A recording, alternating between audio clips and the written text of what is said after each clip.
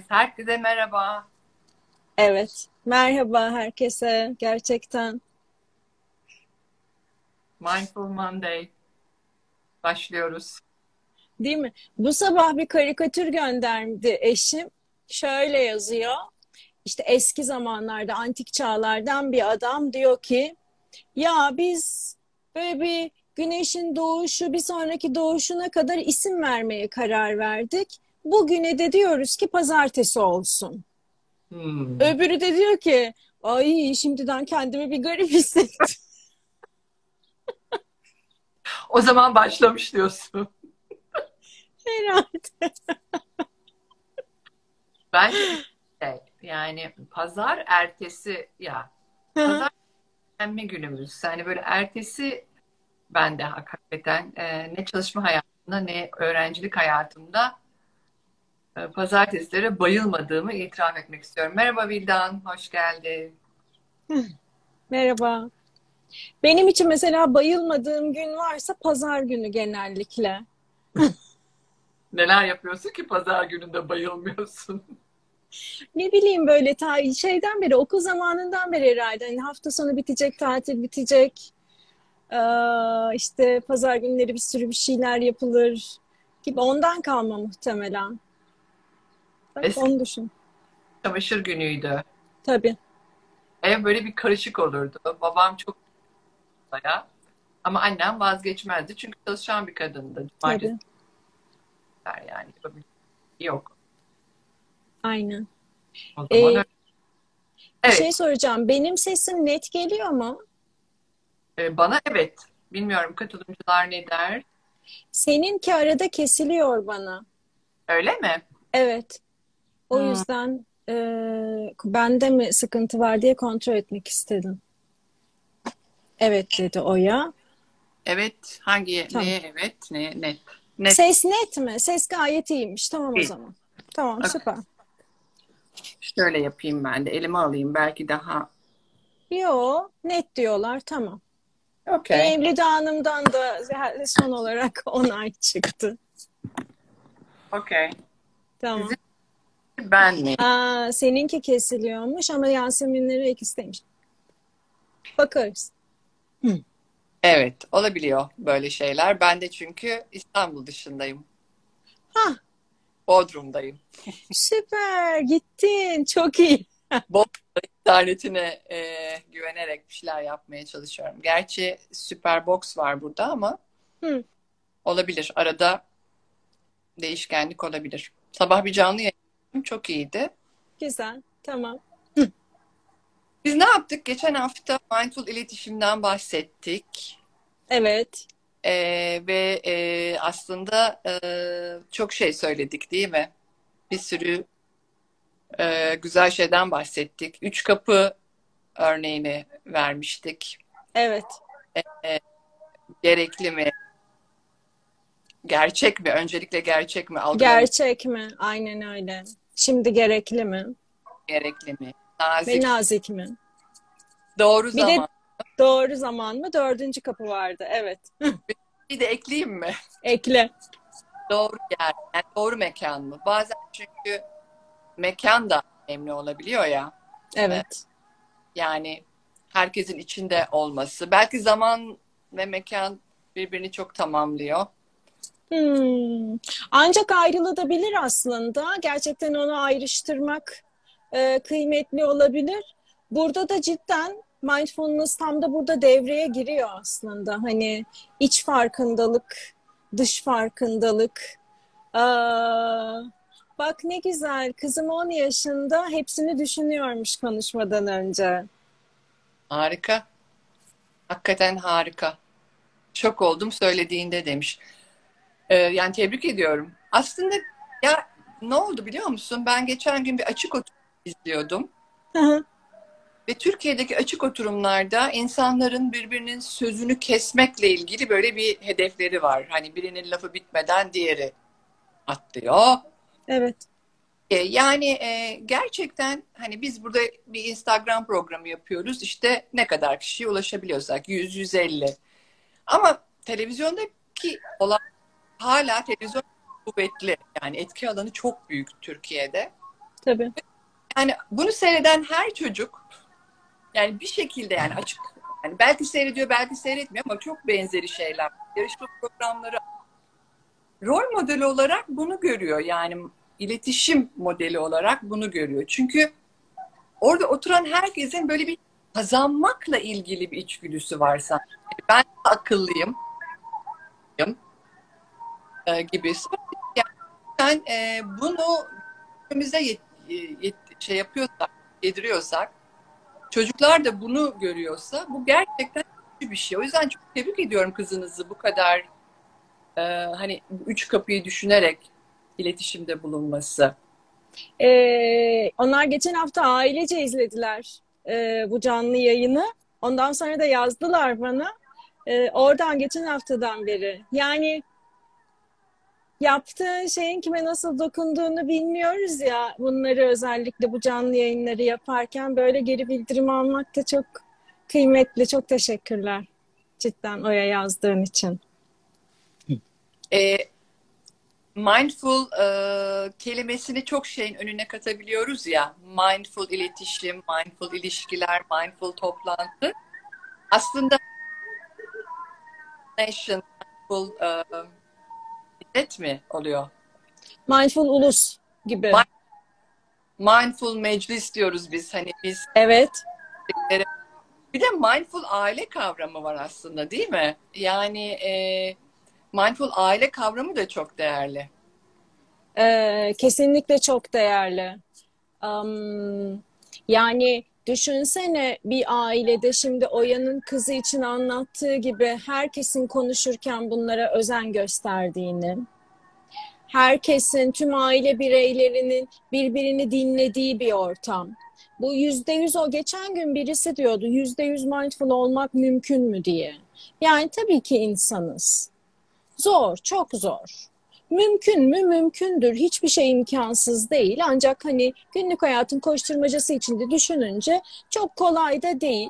Ancak bu anları arttırmak mümkün.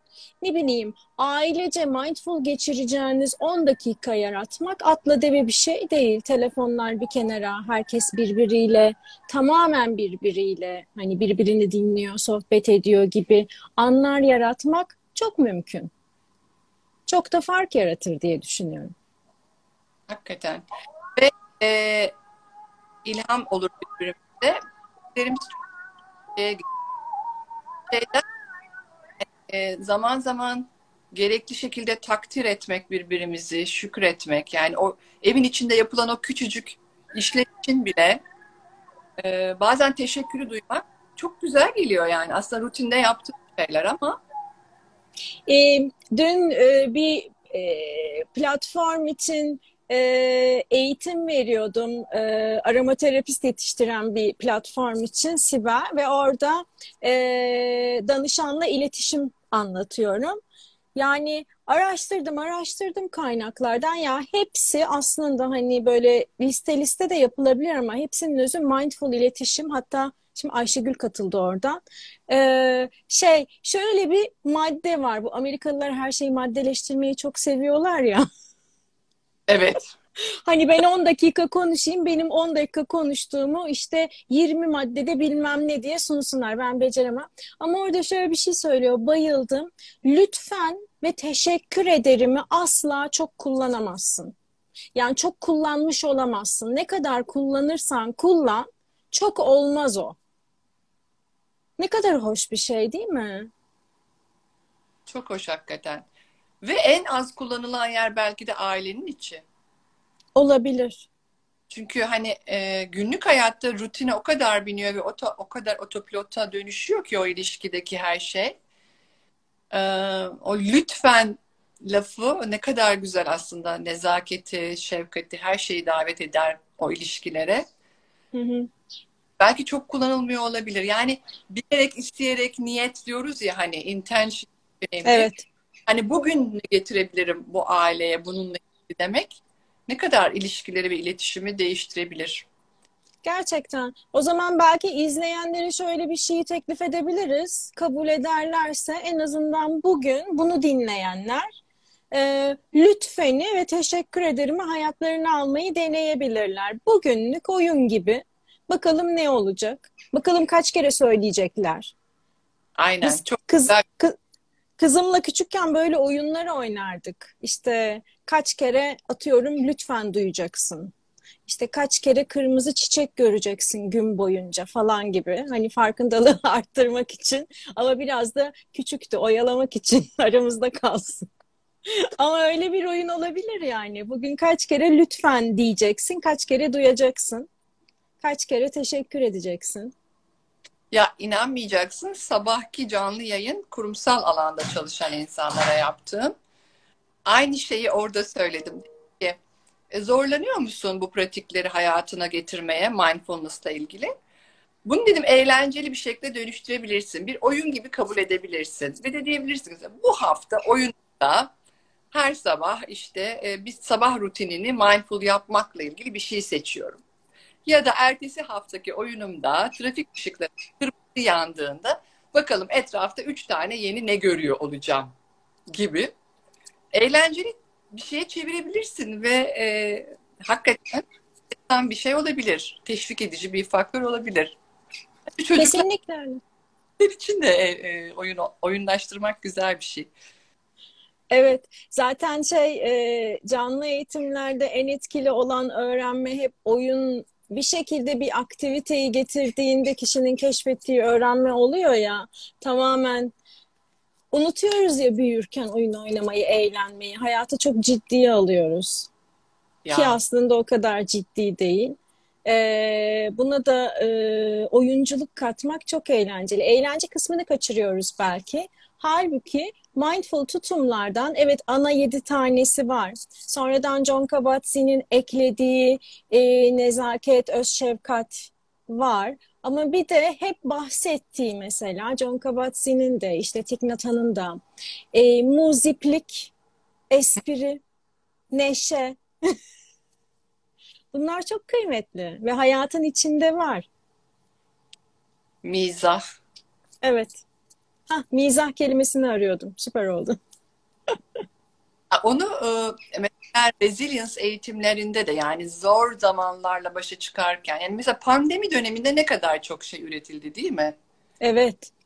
Yani işin biraz dalga geçmek ama dalga geçerken aslında yaratıcılığın çok çalışıyor, ortaya çok şeyler çıkabiliyor ve gerçekten o stresini aşağı çekmek adına mizahın ilaç gibi olduğunu söyleyebiliriz. Yani doktorlar herhalde reçete olarak mizahı yazabilirler. Yani komik bir şey seyret ya da bir espri yap ya da hayata, evin içindeki hayata, iş hayatında da mizah gözlüğünü takıp bakmaya bu da bir oyun olabilir. Hadi şu an 5 dakika mizah gözlüğümü takıyorum. Bakalım etrafta ne var? Beni eğlendirecek. Kesinlikle. Kesinlikle. Az önce şöyle bir şey oldu. Paylaştım da bunu kızımdan izin alarak.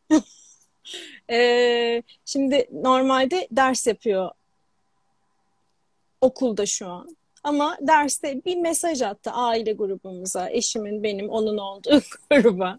Ve kerelaka bir mesaj. Ben de derste değil misin diye yazdım. Yakalandım. Cevap evet.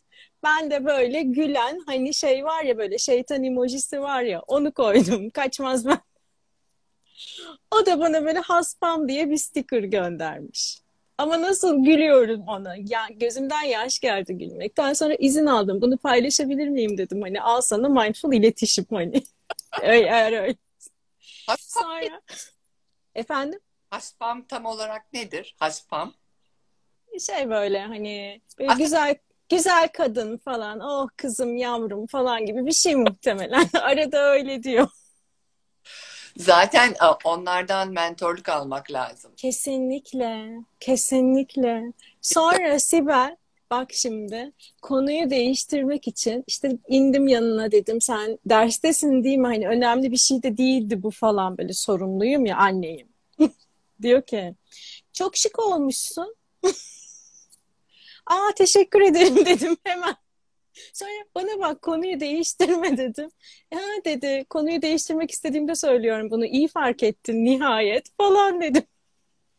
Sonra da bana ayrı bir sticker yaptı böyle. Yani mentorluk gerçekten onlardan almak lazım. Şimdi geçen hafta da dedik ya konuyu havalandır, belki biraz mola al, bir şey yap böyle. Hani hemen konu değiştirecek şeyleri var. Yağmur mu yağdı falan böyle hani direkt ve ben hemen o soruya cevap verip devam ediyorum gibi böyle hani cidden konudan böyle uzaklaşabiliyorum. Biz daha ciddiye alıyoruz. Geçen gün aynı şeyi söyleyeceğim. Aklıma getirdi. Selin bana dedi. Böyle bir zor bir durum var. Böyle yaptı bana. Yokmuş davran ve yoluna devam et dedi. Tamam mı? O Görmemiş gibi yap ve yoluna devam et dedi. Şimdi Defne de gel bir öpeyim anneciğim diyor. Dermiş. Gençler hakikaten biliyor. Ben de bu nasıl bir şey Selin'cim dedim. Yani burada bir sorun var. Ben bunu nasıl hani yok dedi. Bazen dedi görmemiş gibi yap. Çünkü dedi problem kendiliğinden çözülüyor. İlla üzerinde olman gerekmiyor her zaman o problemle ilgili dedi. Aslında o da bir mola almayı kastediyor. Yani evet. biz böyle hani direkt bunu çözmeliyim diye bakış açısıyla yaklaşıyoruz ya ilişkide de iletişimde. O diyor ki bir geri dur, bir zaman ver belki zaten çözülecek. Tabii o hiçbir zaman bunu ele almamayı seçebilir ama tabii zor zamanlarda hep böyle bir o iletişimi kurmak çok şey değildir ya hani cesaret ister, etrafından dolaşırız. Bazen de hep kaçınırız. Hı Fakat hı. ya ben şunu görüyorum kendimde de danışanlarımda da ama o bir şey yani o bir küçük saklı zehir gibi oluyor. Yani görme, görme, görme, konuşma, etrafından dolaş ama o bir yerde o zehir seni zehirliyor. Yani bir şekilde kendini akıtmak istiyor ve başka şekilde çıkıyor. O yüzden bu şeyi de çok seviyorum. Hani Brené Brown'un hani kırılganlıklarınla cesaretle yaklaşmak. İşte aslında o zor konuşmayı da eşinle, çocuğunla, neyse annenle, babanla, iş arkadaşınla yapabilmek lazım. Netlik Evet. gerektiğinde ama mindful tutumları davet ederek yani sakinlikle tepki, duygunu kontrol ederek vesaire. O zaman çok ötelemek de çok anlamlı değilmiş gibi geliyorum. Kızıma bunu hatırlatayım ben. Sürekli bunu yaparsan da bu iş olmayabilir. Muhtemelen onun söylediği hani kaç zamandır biliyorum, mola vermek ve çabalamamak, hani üstüne gidip uğraştığında uğraşmak değil, bazen yoruyor, çabalamayıp bırakabilmek bir süre için ve sonra tekrar gözden geçirmek, muhtemelen o. Zor konuşmalar yapmak, kırılganlıklarınla ilgili yüzleşmek, evet, bunlar çok kıymetli. Ancak bir miktar havalandırmaya ihtiyaç var. O durum çok tazeyken, çok böyle için gümbür gümbürken konuşmak, ne kadar mindful tutum getirmeye çalışırsan çalış, insanız, kaçabilir. Kaçar, kaçıyor. O yüzden belki biraz soğutmak motoru, bir mola vermek, bir süre koymak, mesafe koymak, sonra nötr bir ortamda sırf bunu konuşmak için bir zaman ayırmak daha etkili olabilir kimi durumlarda da. Yani demek istediğim böyle, evet ben bunu konuşacağım, ben bunu çözeceğim, zorluklarla başa çıkabilirim, ben yüz yüze gelebilirim, her şeyi yapabilirim diye ortalığı sonuçta yıkmak yerine, e, yangına çevirmek yerine biraz daha serin kanlıyken, biraz daha her şey soğumuşken sakin sakin konuşmak daha mümkün olabiliyor. Vildan demiş ki görmemiş gibi yap. Bir zaman bir alan yaratmış oluyorsun. Bizim jenerasyonun hep bir çözüm Çözesi. var ya. Çok Ya doğru. Evet. geçen hafta bahsettik ya, X jenerasyonu çözüm odak, sonuç odak. Bunu da çözeceğim. Bunu da sonuçlandırayım. Bir de başarı odaklı. Tabii. Yani o yüzden başarı o zaman gelecek. Kendi kendine bırakınca belki öyle hissetmiyoruz. Çok haklısın. Soğutmak ve zamana bırakmak. Ve hatta geçen hafta da bahsetmiştik. Bir plan yapmak. Yani o temiz iletişim. Hani senin o üç kapın. Hı, Hani nereden başlayacaksın? Elindeki hani bu benim gözlemlediğim budur. Ben böyle hissediyorum. Yani bir önce kendi durumunu ortaya koymak, ondan sonra da karşıya e, topu paslamak ki gerçekten onu anlamak adına. Şimdi seni dinliyorum. Hani bu benim durduğum yer. Şey diyor ya Brené Brown, benim bulunduğum yerden gördüm. Benim uydurduğum hikaye diyor. Yani gerçekten Tabii. ben geçenlerde eşimle öyle bir konuşma yaparken öyle dedim yani. Benim algım benim bulunduğum yerdeki gördüğüm hikaye.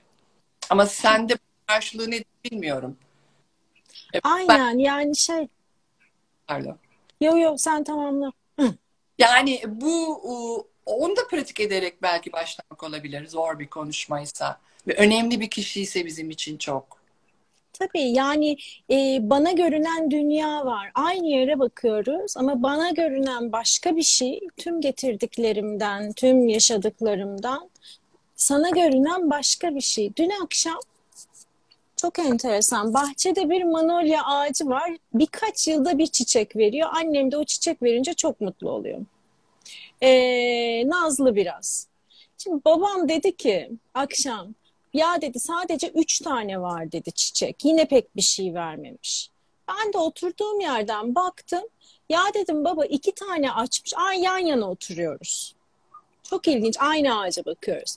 Babacım dedim 2 tane açmış. Ama bak ben buradan yani 4-5 tane de gonca sayıyorum. Yok canım dedi babam. Gel dedim bakalım yakından. Gittik beraber ağacın altına Sibel.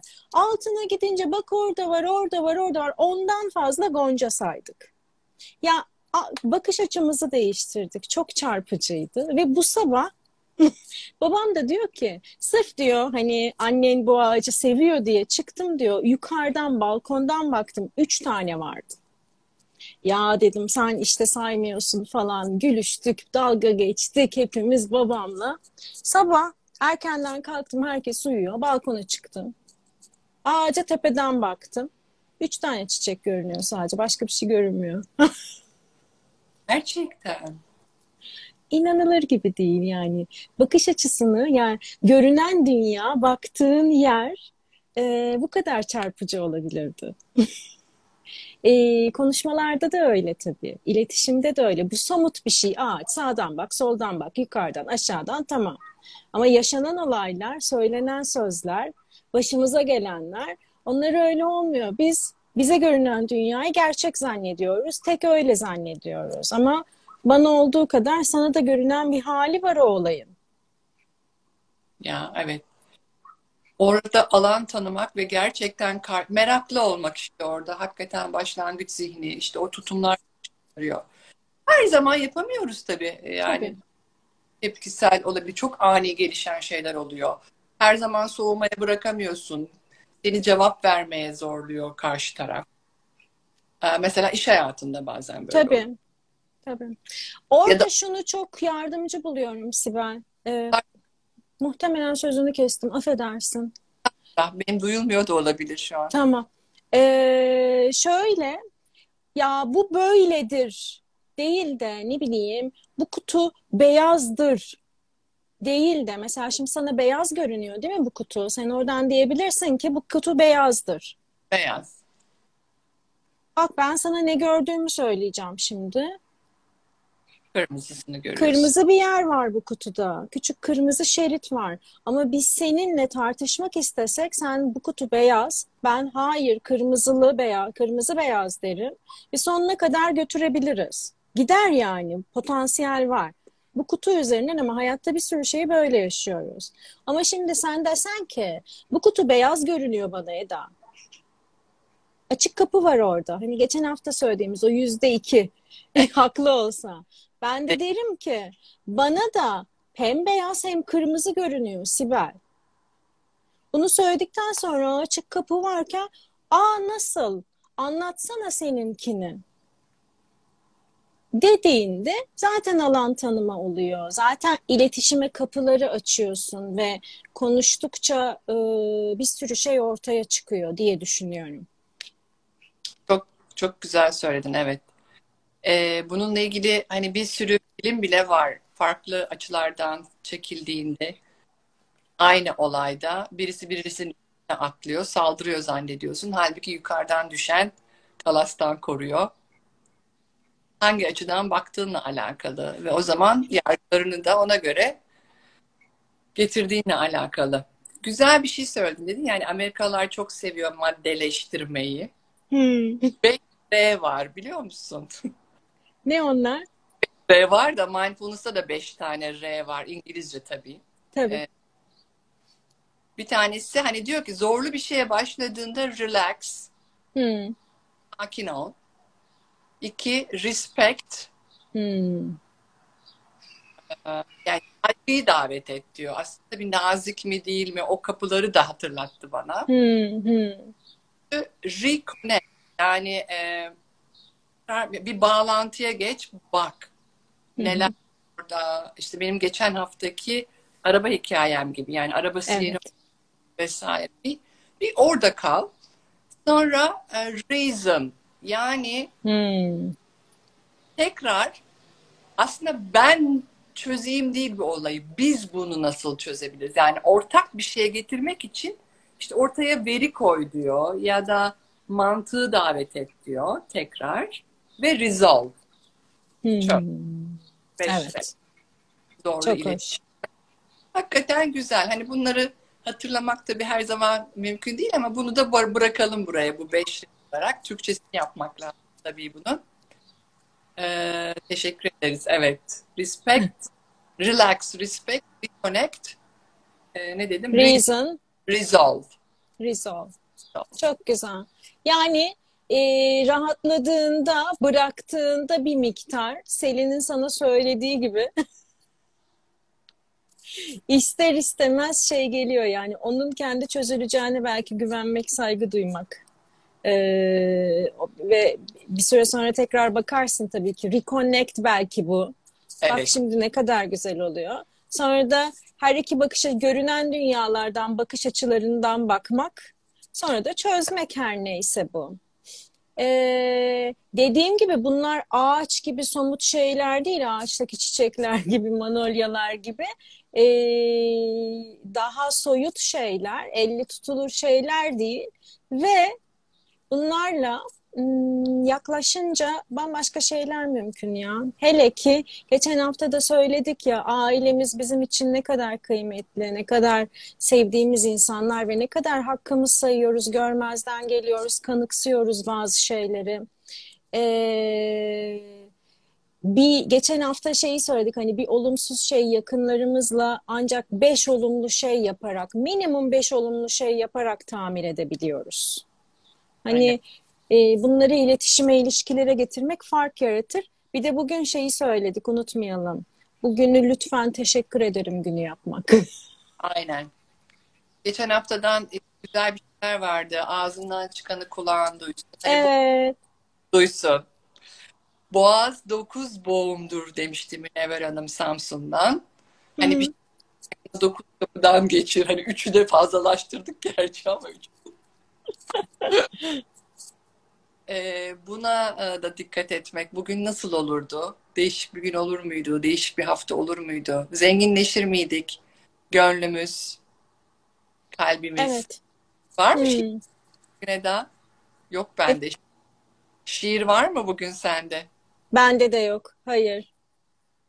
Ne yapalım? Bugün şiirsiz kapatıyoruz. Aynen. Bugün öyle kapatıyoruz. Çok teşekkürler Gökçe yazmış. Hepsini. Gerçekten teşekkürler. Tamam. Haftaya şeyden bahsedelim. Bugün fırsat olmadı. Zorlu iletişimde Mahşer'in 4 atlası Gottman modelinden bahsedelim. Bugün Ee, şey niyet edelim en azından. niyet edeyim. Konu o kadar Geniş ki bitmiyor. evet. Sana birisi iletişime geçmek istiyorum demiş senle. Bir dakika. Tamam. Nihal Ahmet mi? Tamam. Evet. Yani direkt mesaj atabilirsiniz. Çok teşekkürler. Evet. Güzel bir hafta olsun. Haftaya Evet. üzere. Görüşürüz. Bodrum'dan sevgiler. Evet. Haydi selamlar. Bye bye herkese. Bye.